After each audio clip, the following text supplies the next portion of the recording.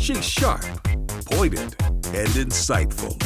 This is Stacy on the Right on American Family Radio and Urban Family Talk.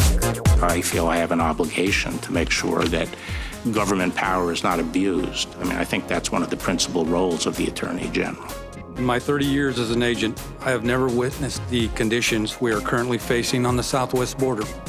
This is not a manufactured crisis. Border Patrol continues to apprehend record numbers of people who purposely violate U.S. immigration laws. This is a government takeover. Folks, when you hear government insurance, don't just hear the word insurance, hear the word government.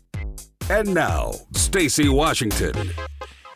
Welcome back to the program. I'm Stacy Washington, host of Stacy on the Right here on American Family Radio and Urban Family Talk. And we had a jam-packed first hour, both guests in the first hour, which was fantastic. And now we're going to have you. So we're going to go straight to the phones. If you want to join us, 866-963-2037, 866-963-2037. We'd love to talk to you. Richard in Texas, hey, thanks for calling the show today. Oh, thank you. I was listening to the income tax and what she was saying about the lobby from the tax preparers and stuff. And first of all, I don't have a lot of sympathy for them because there's been a lot of industries that have gone away. No more horseback boogies. No more Betamax machines. You know, things change. You know, that's just we have to deal with that all the time.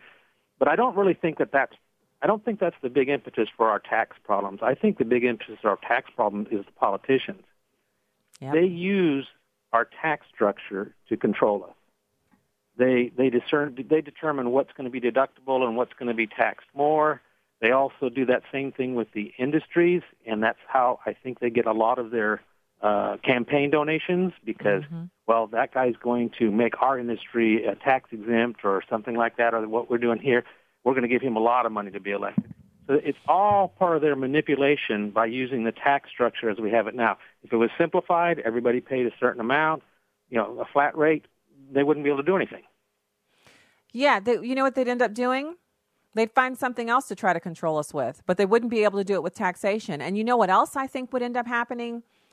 Aside from the economic boom, which is built into that cake, if you have less of a tax structure and less of people kind of making their decisions based on what would generate more taxable income, there's also the issue of it's like the dishonest portions of the government tend to thrive in this area. We saw things with the Obama administration using IRS tax exemptions to shut down political movements like the Tea Party. I mean, there's a lot of really bad behavior that's connected to this whole scheme. Yeah, they don't want to get rid of it for that reason. We're in Texas. We don't have an income tax. We have a state sales tax. That is the most fair way to tax. No one gets away from it unless they buy food or medicine. Everyone pays their fair share of taxes, and there's no cheating on it. I mean, you have to watch the businesses in case of business cheats, but that's pretty easy to find them. But other than that, it's a real simple process. April 15th doesn't mean anything to us here in Texas except for the federal. Okay, so can we talk about that just for a second? Because I feel like you're my first guest of hour two.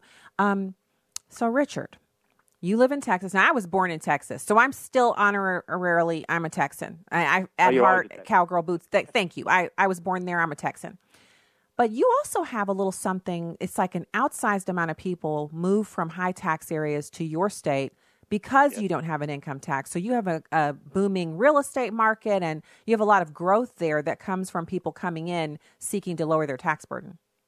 Right. So what do you think that does for you, like in the arena of your economy there in Texas? And your economy is bigger than some European nations. How do you think that impacts your economy? Like, because this is the kind of conversation that states have to have. If they want to draw people in, they have to look at eliminating or drastically reducing their income tax. Right. Well, it's a double-edged sword. Yes, it booms our economy. We have industries coming in here. Unemployment goes way down because you've got new industries moving in, and they want to get away from California and New York. The only problem we have with it is the people from those states come here for the tax advantages, but they don't leave their politics back there. That's when it gets a little tough because all of a sudden we've got Californians and New Yorkers enjoying the wonderful freedoms of Texas, but they want to manipulate it more like they were doing in California and in New York, and which is stupid because then they just end up like them again. Yeah, because you have your metropolitan areas like Dallas and Austin, which are liberal strongholds, and they're kind of doing things to undo the freedom that is Texas, aren't they? Yes.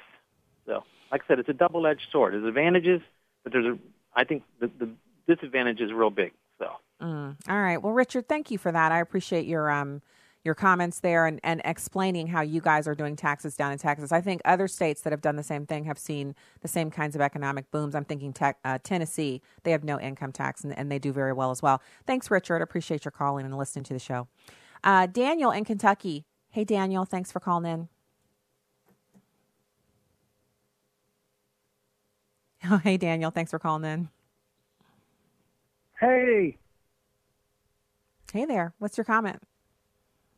Well, about the border situation, I'm just tired of Congress. We try to send people, vote people in, and then, well, all across the nation. Of course, it's everybody. I'm just very upset with Congress, and there's, well, as it says, in the end times, there will be these things that we're seeing, calling good evil and calling evil good. So over to you, and I'll just listen out unless I'll stay on the line or something. Thank you, Daniel, and we'll let you go. Daniel, thank you for that comment. And the Bible scripture that you just quoted is apt. It's perfect. We do see people calling evil good, namely infanticide, open borders, and really ignoring the cries and plight of Americans who are desperate for the kind of help that we're currently doling out to illegal aliens, like our veterans who are homeless. We have mentally ill population that is no longer have a mental health care industry that stood up specifically for them because liberals dismantled it back in the 80s and the 90s. And we're literally saying to citizens, American citizens, some of them have left their limbs over in the desert. They've left their body parts in the desert, and some of them left their sanity there.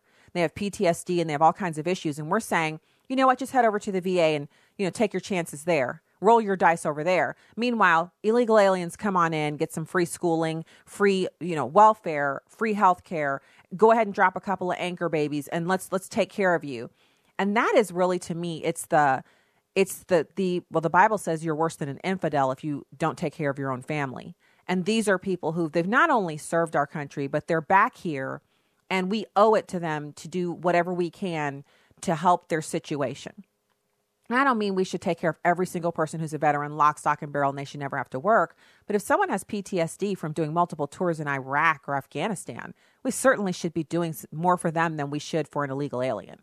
And for those who say we should do both, but in what order? Since you think we can do everything at once, and we can't. In what order? Who takes precedence in your mind? If you say an illegal alien, you're done. I'm done talking to you. I don't have anything else to say to you because you're one of those half-wits, dolts, and nincompoops I was talking about in the first hour. I don't have time to communicate with that kind of, low-grade mental activity. Sorry, I just don't. So this is an issue for us, and we have got to do better about who we send to Washington, D.C., and how we manage those people. Namely, I mentioned this before, but I want to keep this realm of conversation, within our primary thought process, which is we must write letters to Congress. We must write letters to our elected officials, whether they're mayors or whoever. We have to make sure that we can get them either to respond to us, or we know if they don't respond that we won't be voting for them next time. And my new thing is, because what I used to do is if I had an elected official, that was unresponsive to me, I would post it on Facebook, and you should see how fast they get back with you. If you post something on Facebook and you have a pretty decent amount of people on Facebook, they'll see it. Someone in their office will say, this person's talking about you on Facebook and you haven't called them back, and they'll call you right back. What that tells me is the only way I can be responded to as a constituent is if I have 10,000 people on my personal Facebook page. Well, I do. But what about people who don't have that many? What if you're a light Facebook user and you have 400 people on Facebook? That means you can't get an answer back from your elected official. So instead of outing them and getting a response, I'm just waiting. I'm currently in this situation where I reached out to my elected official here locally in Missouri, and he has not responded. And so instead of outing him on Facebook and giving him an opportunity to treat me special because I have 10,000 people on Facebook, I'm not doing anything. He doesn't have to answer my questions. He doesn't have to respond to me, and I don't have to vote for him. And when he's up for re-election, I can easily just say then that he's non-responsive on Facebook to 10,000 local people here in this area. And then I will say, I'm planning on voting for his opponent, or I'm writing in someone else's name, Daffy Duck, Mickey Mouse, or some person who would actually really do a good job at it. A bunch of us can just write that person's name in. Maybe enough of us will write in the name of someone who really could do a good job, that person would step in and do it, and the other person who can't be bothered to answer a phone call would be out of a job. Because these people, I have a friend who he told me once, years ago, we were talking about politics, and he was serving in the state Senate here in Missouri, and he said, you know, on my tombstone, it's not going to say state senator, you know, as the most lofty thing that I did. I hope it says husband, father, you know, Christian husband, father. And he actually has a day job, but he served in the Missouri Senate for a while. And he said, but for a lot of these people that I serve with, that is it. The pinnacle of their life is serving in the Missouri State Senate. And he says, if you keep that perspective, it helps you to understand their actions. It helps you to understand why they're so puffed up and they feel like they have so much power because they're serving in the state Senate. And you do have power there. And there's a lot of opportunities to make money and enrich yourself and to really change the direction of legislative actions, et cetera, et cetera. But it doesn't mean you get to not answer your constituents. When someone reaches out to their elected official, they deserve a response. And in order for us to help these people understand that, we have to teach them. And if we're not willing to teach them how to behave, then we can expect them to behave as they have been behaving. And for more dolts, idiots, and halfwits to be elected, which is what we've been seeing. So we have just enough time here to listen to Thomas Sowell talking about inequality, and this is brilliant, but everything he says is brilliant. It's just kind of amazing how much brilliance emanates out of this man. It's number 3. Hey, I want more money for myself, but that doesn't mean that someone else has an obligation to pay it. If you're paying people for their work, instead of just paying them for what they think they need, then clearly these people wouldn't be working for Walmart if someone else thought their work was worth more than Walmart is paying. They really are for helping. They're for helping people who are disadvantaged, as they put it. Mm-hmm. Whereas I think conservatives want to stop people from being disadvantaged. You know, the liberals want to help the poor while they're poor, but really the biggest benefit is to stop them from being poor, and that they have very little interest in. I guess the Rousseau notion, you know, that man is born free but is everywhere in chains, that the real problem of the world is that the institutions are wrong. If the institutions were right, then there was nothing in human nature that would cause us to be unhappy. It's the fact that we have the wrong institution. And do you hear that? So he's kind of outlining the differences between liberal and conservative thought, and he basically says that conservatives recognize that human nature means the poor will always be with us, that there will always be corruption, and there will always be people that are, you know, flouting the system, working the system, et cetera. But what you want to do is put, you know, the most honest people you can find into positions of power. You want them to be held accountable by the citizen electorate, and you want as little government as possible, because people, when made free through freedom from government, that liberty enables the kind of creativity that we see on steroids here in America. It is a function that the bigger the government is, the more it encroaches on that creative spirit that drives entrepreneurship and philanthropy and just overall good works. And liberals think that if we could just get government right, if we could just fix that socialism, just implement it correctly, we could get it.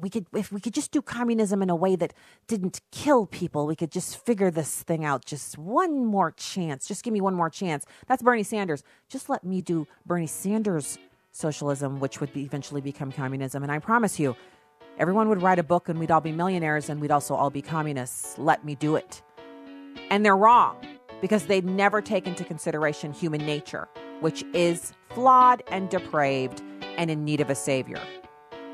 I mean, I don't know what else can we say? All right, when we get back, we'll have more calls and more Stacey on the Right. Stay there.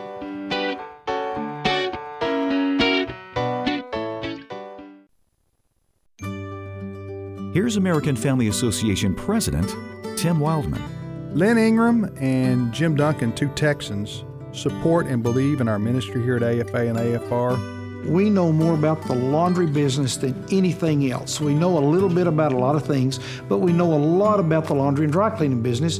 They created a laundry detergent to sell to folks to support AFA. We just want to be able to provide a product that can be used by AFA to support the ministry. When you wash your family's clothes with Redeem Clean laundry detergent, you can take great satisfaction in knowing that you're supporting the vital work of the American Family Association. It's a unique way to increase your giving to AFA.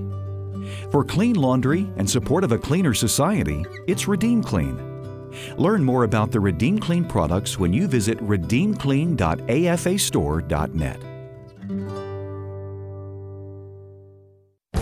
This is Viewpoints with Kirby Anderson. Nearly half of American adults report sometimes or always feeling lonely. That same study by Cigna also found that nearly the same percentage reported feelings of being left out. That is why they say loneliness is at epidemic levels. 25 years ago, I wrote a book, Signs of Warning, Signs of Hope, making a number of predictions for the future. Chapter 8 set forth the case for a coming crisis of loneliness. Years later, Philip Slater wrote about the pursuit of loneliness. The U.S. Census Bureau documented the increasing number of adults living alone. Dan Keeley talked about living together loneliness in one of his books. And Roberta Hestonese coined the term crowded loneliness. This trend was there for anyone to see if they began reading some of the sociological literature. Of course, lots of people have written about the crisis of loneliness since then. Robert Putnam wrote about it in his famous book, Bowling Alone. He argues that people need to be connected in order for our society to function effectively. Putnam concludes social capital makes us smarter, healthier, safer, richer, and better able to govern a just and stable democracy. In his book, Them, Why We Hate Each Other and How to Heal, Senator Ben Sasse laments that our traditional tribes and social connectedness are in collapse. All of this comes at a cost. Julianne Holt Lundstedt has published research showing that people with weaker social ties had a 50% increased likelihood of dying earlier than those with stronger ones. Being disconnected, she says, is comparable to smoking 15 cigarettes a day. The loneliness epidemic has arrived. Pastors and churches need to address this dangerous trend. I'm Kirby Anderson, and that's my point of view. For a free copy of Kirby's booklet, A Biblical View on Socialism, go to viewpoints.info/socialism. That's viewpoints.info/socialism. This is Stacy on the Right with Stacy Washington on American Family Radio and Urban Family Talk. Look, we're spending $3.5 trillion right now. We are spending twice as much per capita on healthcare as any other nation. What our system does is get rid of insurance companies and drug companies making billions of dollars in profit every single year. And what happens to those insurance companies after your plan is implemented? If you want cosmetic surgery, under Medicare for All, we cover all basic health care needs. I suppose if you want to make yourself look a little bit more beautiful, you want to work on that nose, your ears, they can do that. But so basically Blue Cross Blue Shield would be reduced to nose jobs? Something like that, yeah. And why does Bernie Sanders keep talking about this when 177 million Americans have made a conscious decision to contract with their employer for health insurance? Because he's got to get some people used to this idea. Look at the success he's had in dragging the Democrats to the left by presenting himself as a so-called democratic socialist and peddling these kind of unsuccessful, crazy European-type social policies. Honestly, I don't know anybody who has health insurance who's been sick at all. If you've ever been sick, I mean, admitted to the hospital, had a surgery, had a negative diagnosis, had some kind of a condition that you're going to physical therapy for. I don't know anybody who's had any of that going on who would say, you know what I really wish for? I just really wish that the federal government was in charge of my health insurance. Oh my goodness. No, you don't. You're so glad you have insurance. Now, are your copays what you want? I don't know. Is your deductible what you want? Look, let's be real here. We all know that if we could have something that was free, that was still good, all of us would jump on it with both feet. But there is no free and still good.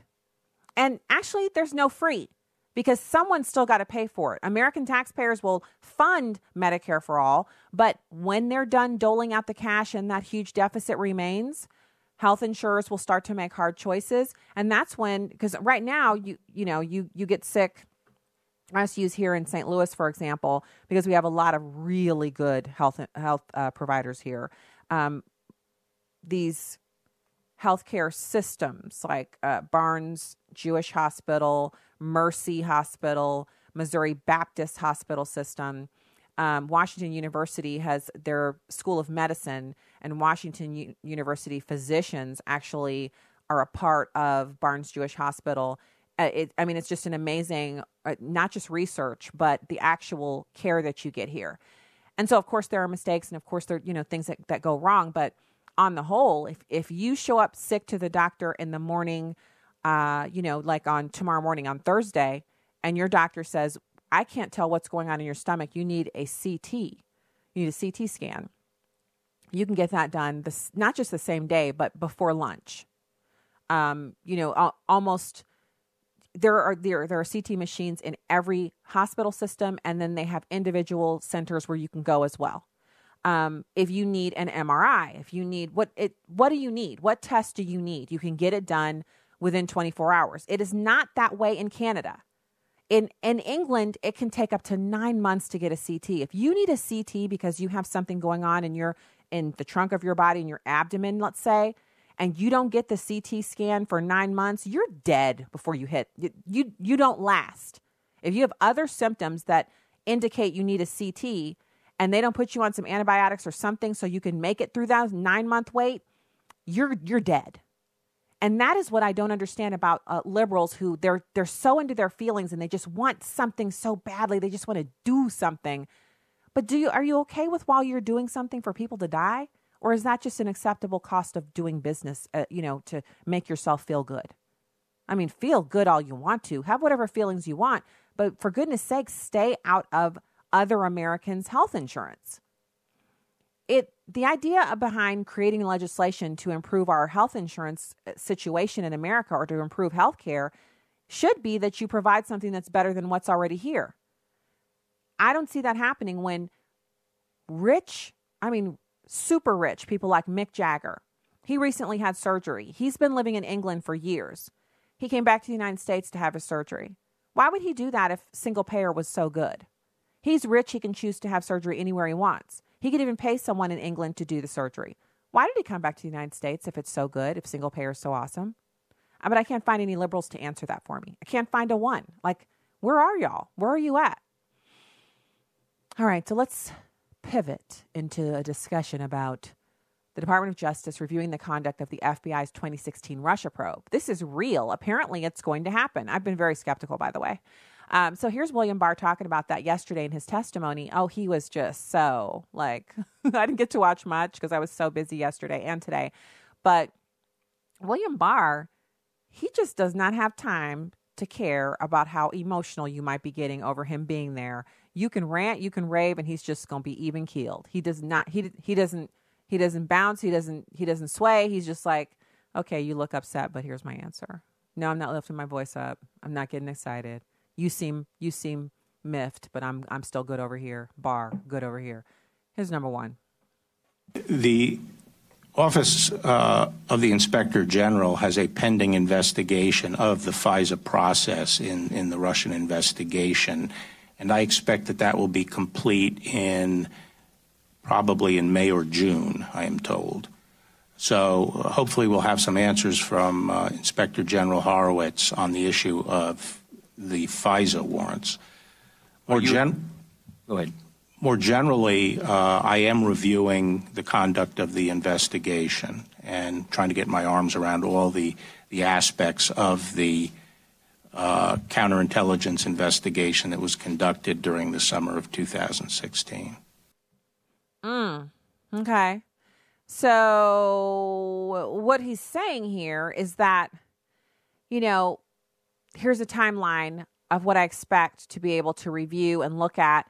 We know that, there's some things that have gone on. So we can be cautiously optimistic that with him reviewing this kind of dispassionately. I mean, you hear the way he's talking there. He's not like, yeah, we're looking into it and we're about to, some heads are going to roll. He's not like that. And he's also not like, we're looking into it, and I guarantee you nothing's going to come of it because people need to be protected. You see the different ends of the spectrum that reflects. He's not on either side of that. He is saying we're going to find out more. We're going to continue to look into this, and we expect to be done at this point. Now, he actually was being asked, that line of question was coming from Robert Aderholt, and there is this big issue of whether or not the submissions to the FISA court by the DOJ and FBI were done properly, whether they were lawful. And they were able to gain a Title I surveillance warrant against U.S. person Carter Page, but to what end? Why did they do that? So he's reviewing the conduct of the investigation. He's trying to get his arms around all the aspects of the counterintelligence investigation that was conducted during the summer of 2016 against a U.S. presidential candidate, by the way, which should frighten everyone.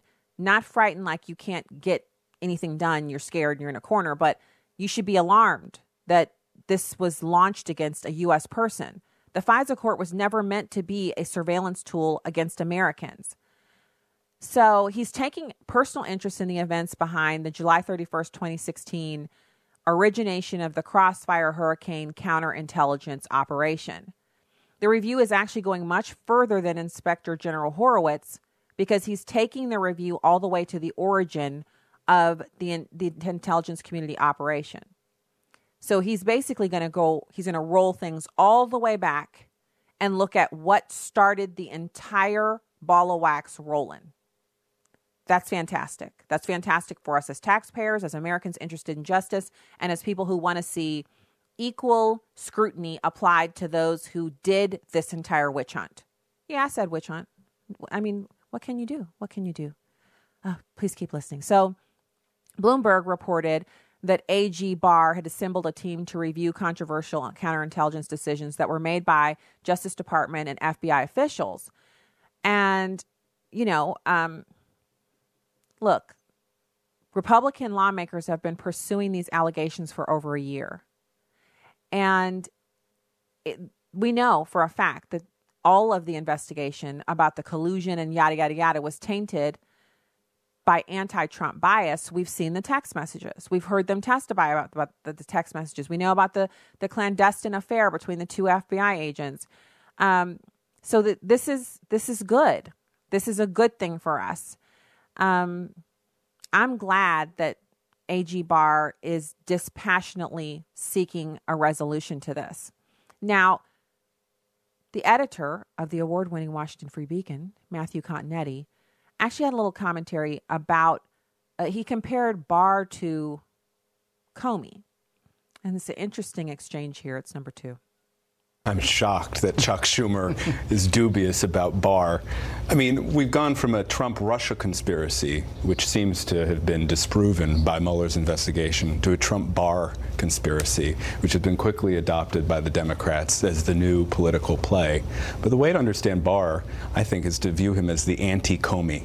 He's done everything by the book, and as in contrast to the way that Comey kind of went ahead and inserted himself into the public sphere with his announcements about the investigations. And starting with that initial letter on that Friday, when Barr was literally citing regulations stipulating this is why I'm sending the letter, this is why I'm going to prepare the report, this is the special counsel had no objections, did nothing out of line.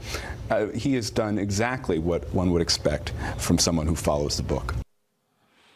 And so, what can we do? He's going to follow the book. That's what we want.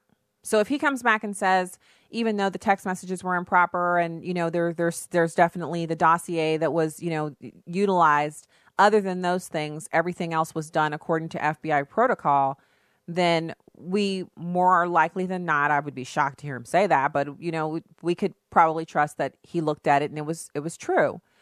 But if he comes back and says there was wrongdoing, of course the Democrats will wail and squeal, but we can also be pretty assured that he's coming from a place where he's not a partisan hack. He's been in Washington, D.C. for decades under Republican and Democratic administrations. And so I'm willing to keep back and allow him to do his investigation and wait for the results and see what comes out of it. Yes, I believe it was a witch hunt. Yes, I believe the dossier was absolutely not credible and should never have been used and repackaged and repurposed in order to create, a probable cause or whatever they call it to get the FISA warrants done. I haven't changed my mind about any of that, but I'm going to wait and see what this man finds out before, passing the ultimate final judgment on it. Yeah, I still think it's a witch hunt, but we'll see. Maybe he'll say it wasn't, and then I'll have to say, oh, so maybe it wasn't. I'm willing to do that. I'm willing to go back and say, oh, I was wrong about that. I've done that before. I'm willing to do it again. Unlike some people, CNN, MSNBC, unlike those guys, I'm willing to do that. I got to say, I want to bring this up one more time. Candace Owens yesterday went before the panel on white supremacy and terrorism or whatever that was, white nationalism or whatever. And Ted Lieu tried to smear her, and she ate all of his lunch and his cookies, his snacks, his 100-calorie snack bag. She ate it all. She tore him up, and he looked like he was about to cry. And I'm not saying that because I'm gloating over him, but he looked he was eviscerated. He tried her, and he found in the balance he was wanting. He wasn't able to withstand the truth that she was putting down. And I know there was a lot of discussion back channel wise. I saw people were saying, oh, can she handle the rigor of testifying? Is she the best expert we have? Yada, yada, yada. But they needed a little bit of smacking. That's what I feel like. I feel like when they decided they were going to bring her in to testify, that she was the smack hand. They brought her in to be the smack hand of the show, and that's what she did. And she made some statements that needed to be made to those Democrats. She talked about how Democrats want to keep black people as victims. They needed to hear her say that. And other people who were watching, who've never heard that said, needed to hear it, and her clipped Stanford-esque tones were perfect for the smackdown. The smack hand was delivered, and that's what they needed at the time. I know there's concern, yada, yada, yada. Have the concerns, have those feelings, whatever. I'm all about everybody. You do you. But there's a moment when a smack hand is needed, and yesterday was one of those moments, and she delivered the smack hand to those who were. It was appropriate. It worked out good. Do they need to have some more experts in that arena, people who've maybe, done some think tank work or written some white papers or certainly done the research and written some books? Yeah, I do. I think that would be appropriate as well. But we know for a fact that Democrats don't listen to facts and statistics and figures. And so having her in yesterday was just fine. I thought it was perfectly fine. I know there were some who probably thought that I would be against her being there, but I wasn't. Not even in the slightest. And I expected her to deliver, and she did. So not bad. I think it worked out great, and I'm glad she was there. So in the next segment, we are going to talk about the southern border. I've been holding off, guys. It's so disturbing to see what has been going on at the southern border and what is expected. So we'll discuss some of those numbers. We will delve into some of the reasonings behind it. I do think we're seeing a concerted campaign. It's an onslaught, like an invasion it's orchestrated, that's being leveled against our southern border. And I'll explain what I mean by that when we get back, and we'll talk about it a little bit more. Not okay. Not okay. And I think a lot of Americans are waking up to it. In some ways, it's almost a blessing to have this complete and utter meltdown of the system that's being spurred on by outside influences, because it means that Americans who would never pay attention to this issue are being forced to look at it and forced to confront what the Democrats are supporting. And that can only be good in the long run. But what will happen in the short run? We'll talk about it when we get back. Stay there.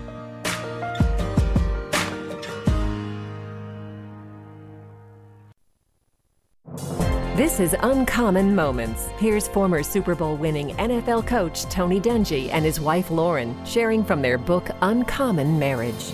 When you're in professional sports, people tend to see only your on-field life. They think you're immune to the normal trials that everyone goes through, but that is far from the truth. Within one several-month period, our family had to deal with losing my dad and dealing with Lauren's major health problem. But those trials pulled us closer together as a family and gave us a chance to talk to our children about God and His sovereignty. Even when we can't explain why God answers our prayers the way He does, we can't lose faith in Him. It can be tough sometimes, but God will hear you, even when your prayers aren't answered the way you would like. Tony and Lauren Dungy, authors of Uncommon Marriage, learning about lasting love and overcoming life's obstacles together. Discover more at CoachDungy.com. On the first day of the week, very early in the morning, we took the spices that we'd prepared and we went into the tomb. We found the stone rolled away from the tomb. When we went in, we didn't find the body of our Lord Jesus. Who took him? Where is he? Who took him? Why do you look for the living among the dead? Where's Jesus? He's not here. He has risen. Jesus was alive. He's alive. Jesus was betrayed, abandoned, mocked, beaten, and then crucified on a cross for sinners like you and me. The Son of God was buried, and after 3 days, He rose from that grave. American Family Radio encourages you to rejoice in the glorious reality that our God is a living God. It's Fox Wheels. Ford has filed several trademark applications over the past week in regard to electrified cars, including for the Mustang Mach-E name, as Ford confirms it's working on both a hybrid Mustang and a Mustang-inspired all-electric SUV. Both vehicles are expected to be revealed next year, including a high-performance SUV with a range of 300 miles per charge. Fox News Auto reports the recent patent suggests the hybrid Mustang could combine a V8 with electric motors to provide all-wheel drive, a Mustang first. A single mom in Nevada has a pretty cool son. 13-year-old William Preston traded in his Xbox along with some help around the yard to buy his struggling mom a car. And I was like, Mom, there's your car. The almost 20-year-old white Chevy Metro, life-changing for Crystal Jo Preston. I lost it. I bawled. KOLO reports that Preston, her 3 kids and 3 dogs, recently had to start over. Jeff Manasso, Fox News. You can watch a live stream of the show on Facebook or YouTube at Stacy on the Right. Now, back to the show on American Family Radio and Urban Family Talk. You'll remember on other networks, people were saying caravanish, sarcastically saying that, oh, gee, after the election, it's not an issue. Folks, in the fiscal year so far, we've had 104 of these. 104 so-called caravans with at least 100 people. 2 years ago, in fiscal year 2017, we had exactly 2. We've gone from 2 to 104. Stop denying what you see in front of you. We've got people still searching for the elusive collusion and will deny what's right in front of them, which is over 100,000 migrants presented at the border just last month alone. That was a 35% jump from February, from the month before. And you're absolutely right, the flow is different. For years, really, a decade ago, most of them were single males coming from Mexico, and you can return them very easily to their home country. Now you have 8,000 or so unaccompanied minors last month. You have the family units from the Northern Triangle countries. It's a perilous journey. It is a security and a humanitarian crisis at the border. And let me say one more thing. Anybody who can look at me with a straight face and tell me that they know what happens to those young children once they're released into the United States is lying. It's wishful thinking that they're united with family members and sponsors and they're gainfully employed and life is wonderful, roses and lollipops after that. You don't know where they are. You don't know who's human trafficked, who's murdered, who's with a gang. Right. I've got girls 14, 11, and 9. They are all 3 of them within the range of the girls being pumped with birth control and pregnancy tests because we know this journey is perilous. Stop lying and start doing. Yeah, and for everybody who has kids at home in the house, you're listening to, I mean, if your brain synapses fire with any regularity, you're listening to Kellyanne Conway, a White House advisor to the president. You're listening to her and you're thinking, what kind of horror show are we running here in this country? I mean, just for 1 second, imagine. So do you know how difficult it is for some, especially people living in poverty and who have transient living situations, keeping track of kids? Do you see how many kids go missing in America? And then you're saying to me that you think that kids who are brought into the country by so-called guardians, not their relatives, not people who care about them, the kid is a ticket into America, that they're going to suddenly take care of that kid? I mean, I don't know many parents who won't admit that being a parent is difficult. But the tether that you have to your own child, or a child that you've adopted into your family, or, extended relative that you're raising that child, is that there's that connection. You want the child. The child is connected to you because they've been with you for years, since birth, or since they came into your family through whatever circumstances. And you're responsible for them because there's a whole community of people that know that this child is yours. So if you suddenly show up with no kid, or your kid doesn't show up to school, for more than a couple days in a row, you start showing up to church or showing up to work, and you never have to leave early to pick up your kid or what have you. If your routine suddenly changes and a child is missing, there's a community of people who can vouch for the fact that you earlier this week you had 2 kids, now you have none. Earlier this week, you had 1 kid. You have none now. What's going on? Where's the kid? They can call the police and say, we know the child existed. Not only do you have a birth certificate, but they were enrolled at this school, and now she says she doesn't know where the kid is. Okay? So there's that. With a kid brought into the country illegally, there is no community of people who can say, he brought a kid here and they moved in, and now that he doesn't have a kid. We don't even know these people. They're not moving into communities and joining a church and start working, down at the grocery store, and everybody that's there, and you have all this. There's no relationship. All it is just a bunch of people coming into the country illegally and disappearing into the countryside. So imagine the circumstances for a kid who's in that situation. You're in a situation where you're with an adult who doesn't care about you. They used you to get into America.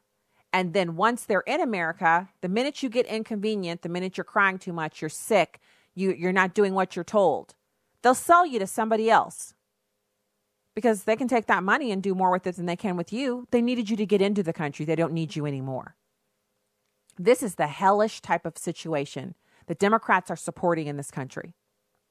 Democrats are actually supporting the trafficking of human beings. And if you even dare try to email me and say, I'm not telling the truth, or that I'm working on behalf of Satan, I'm going to put your email and all of your details on StaceyOnTheRight.com.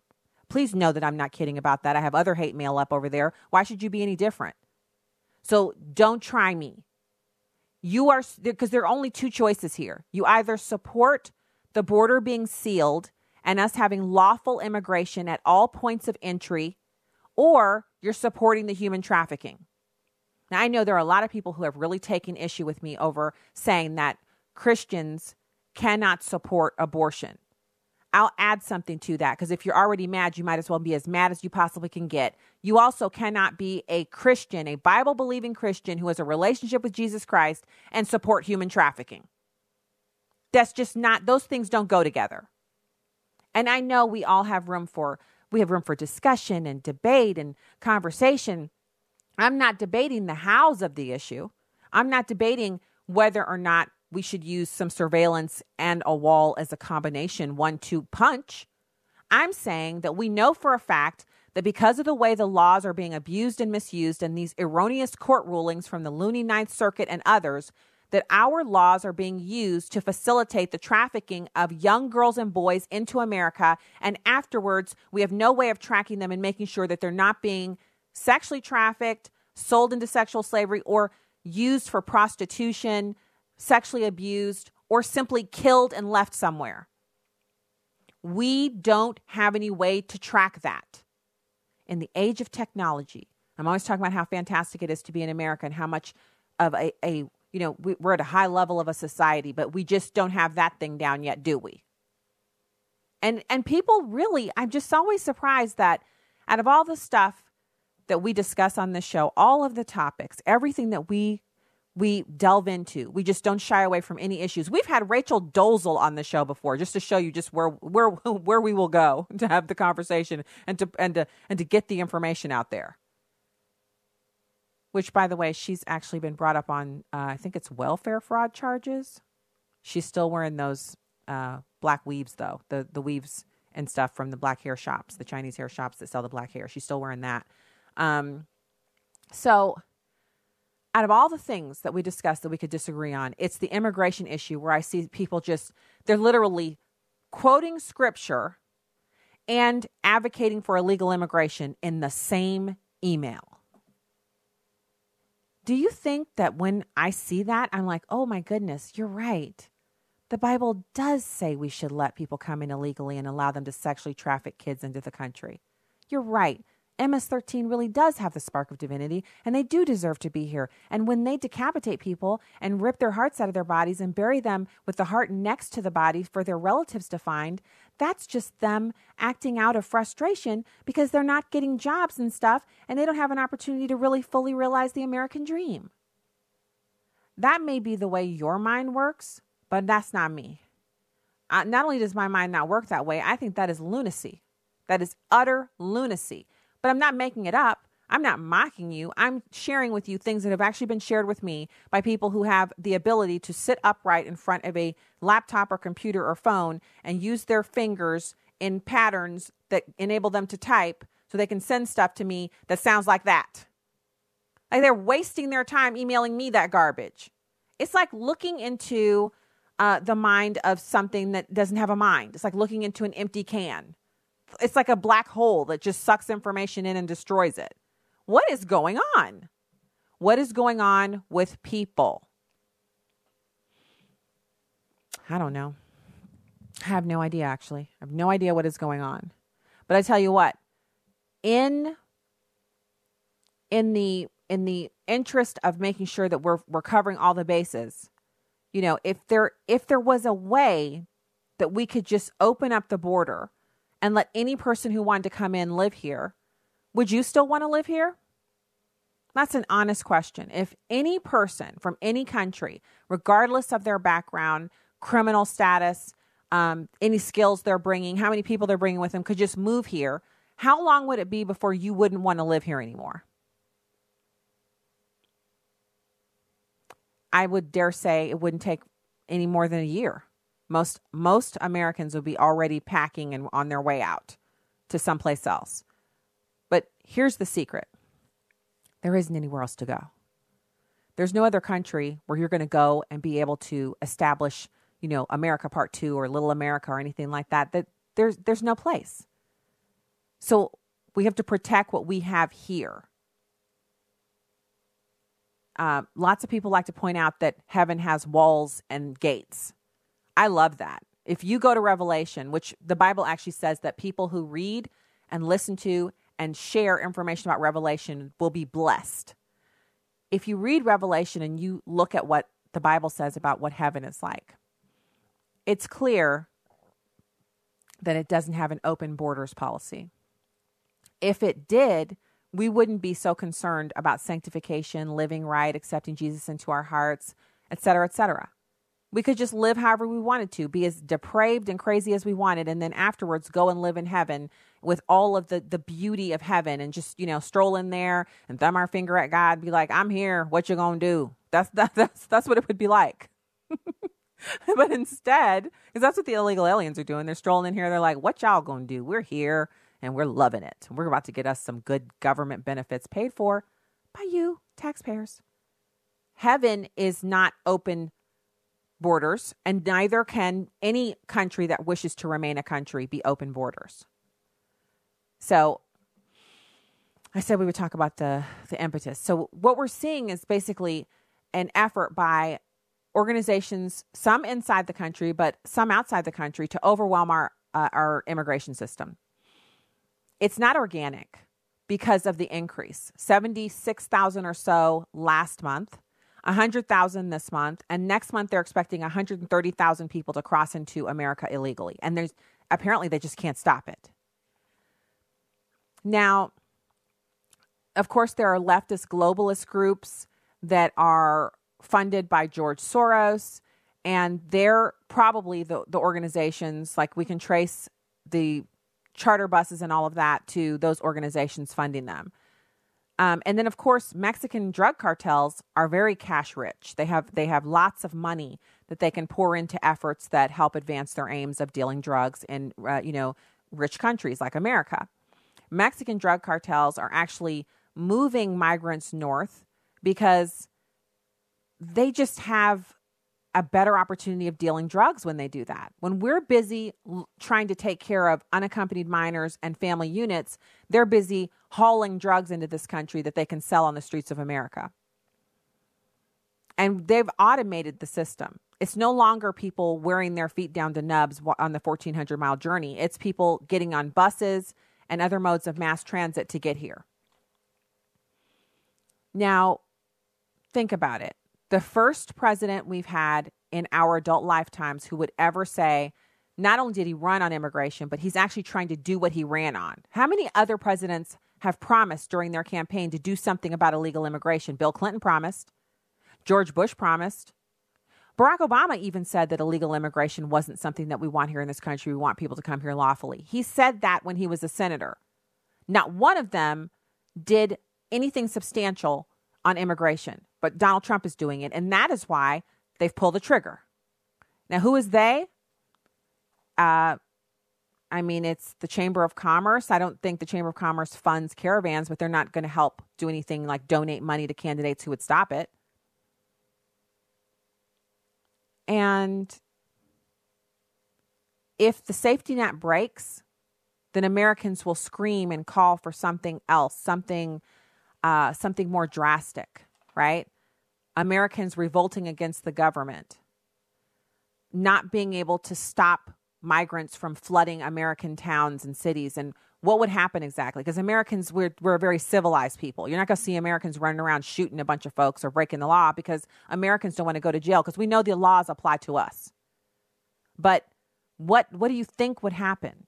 They don't know, but they'd rather see the entire system break down than allow Donald Trump to use the system to fix our immigration system.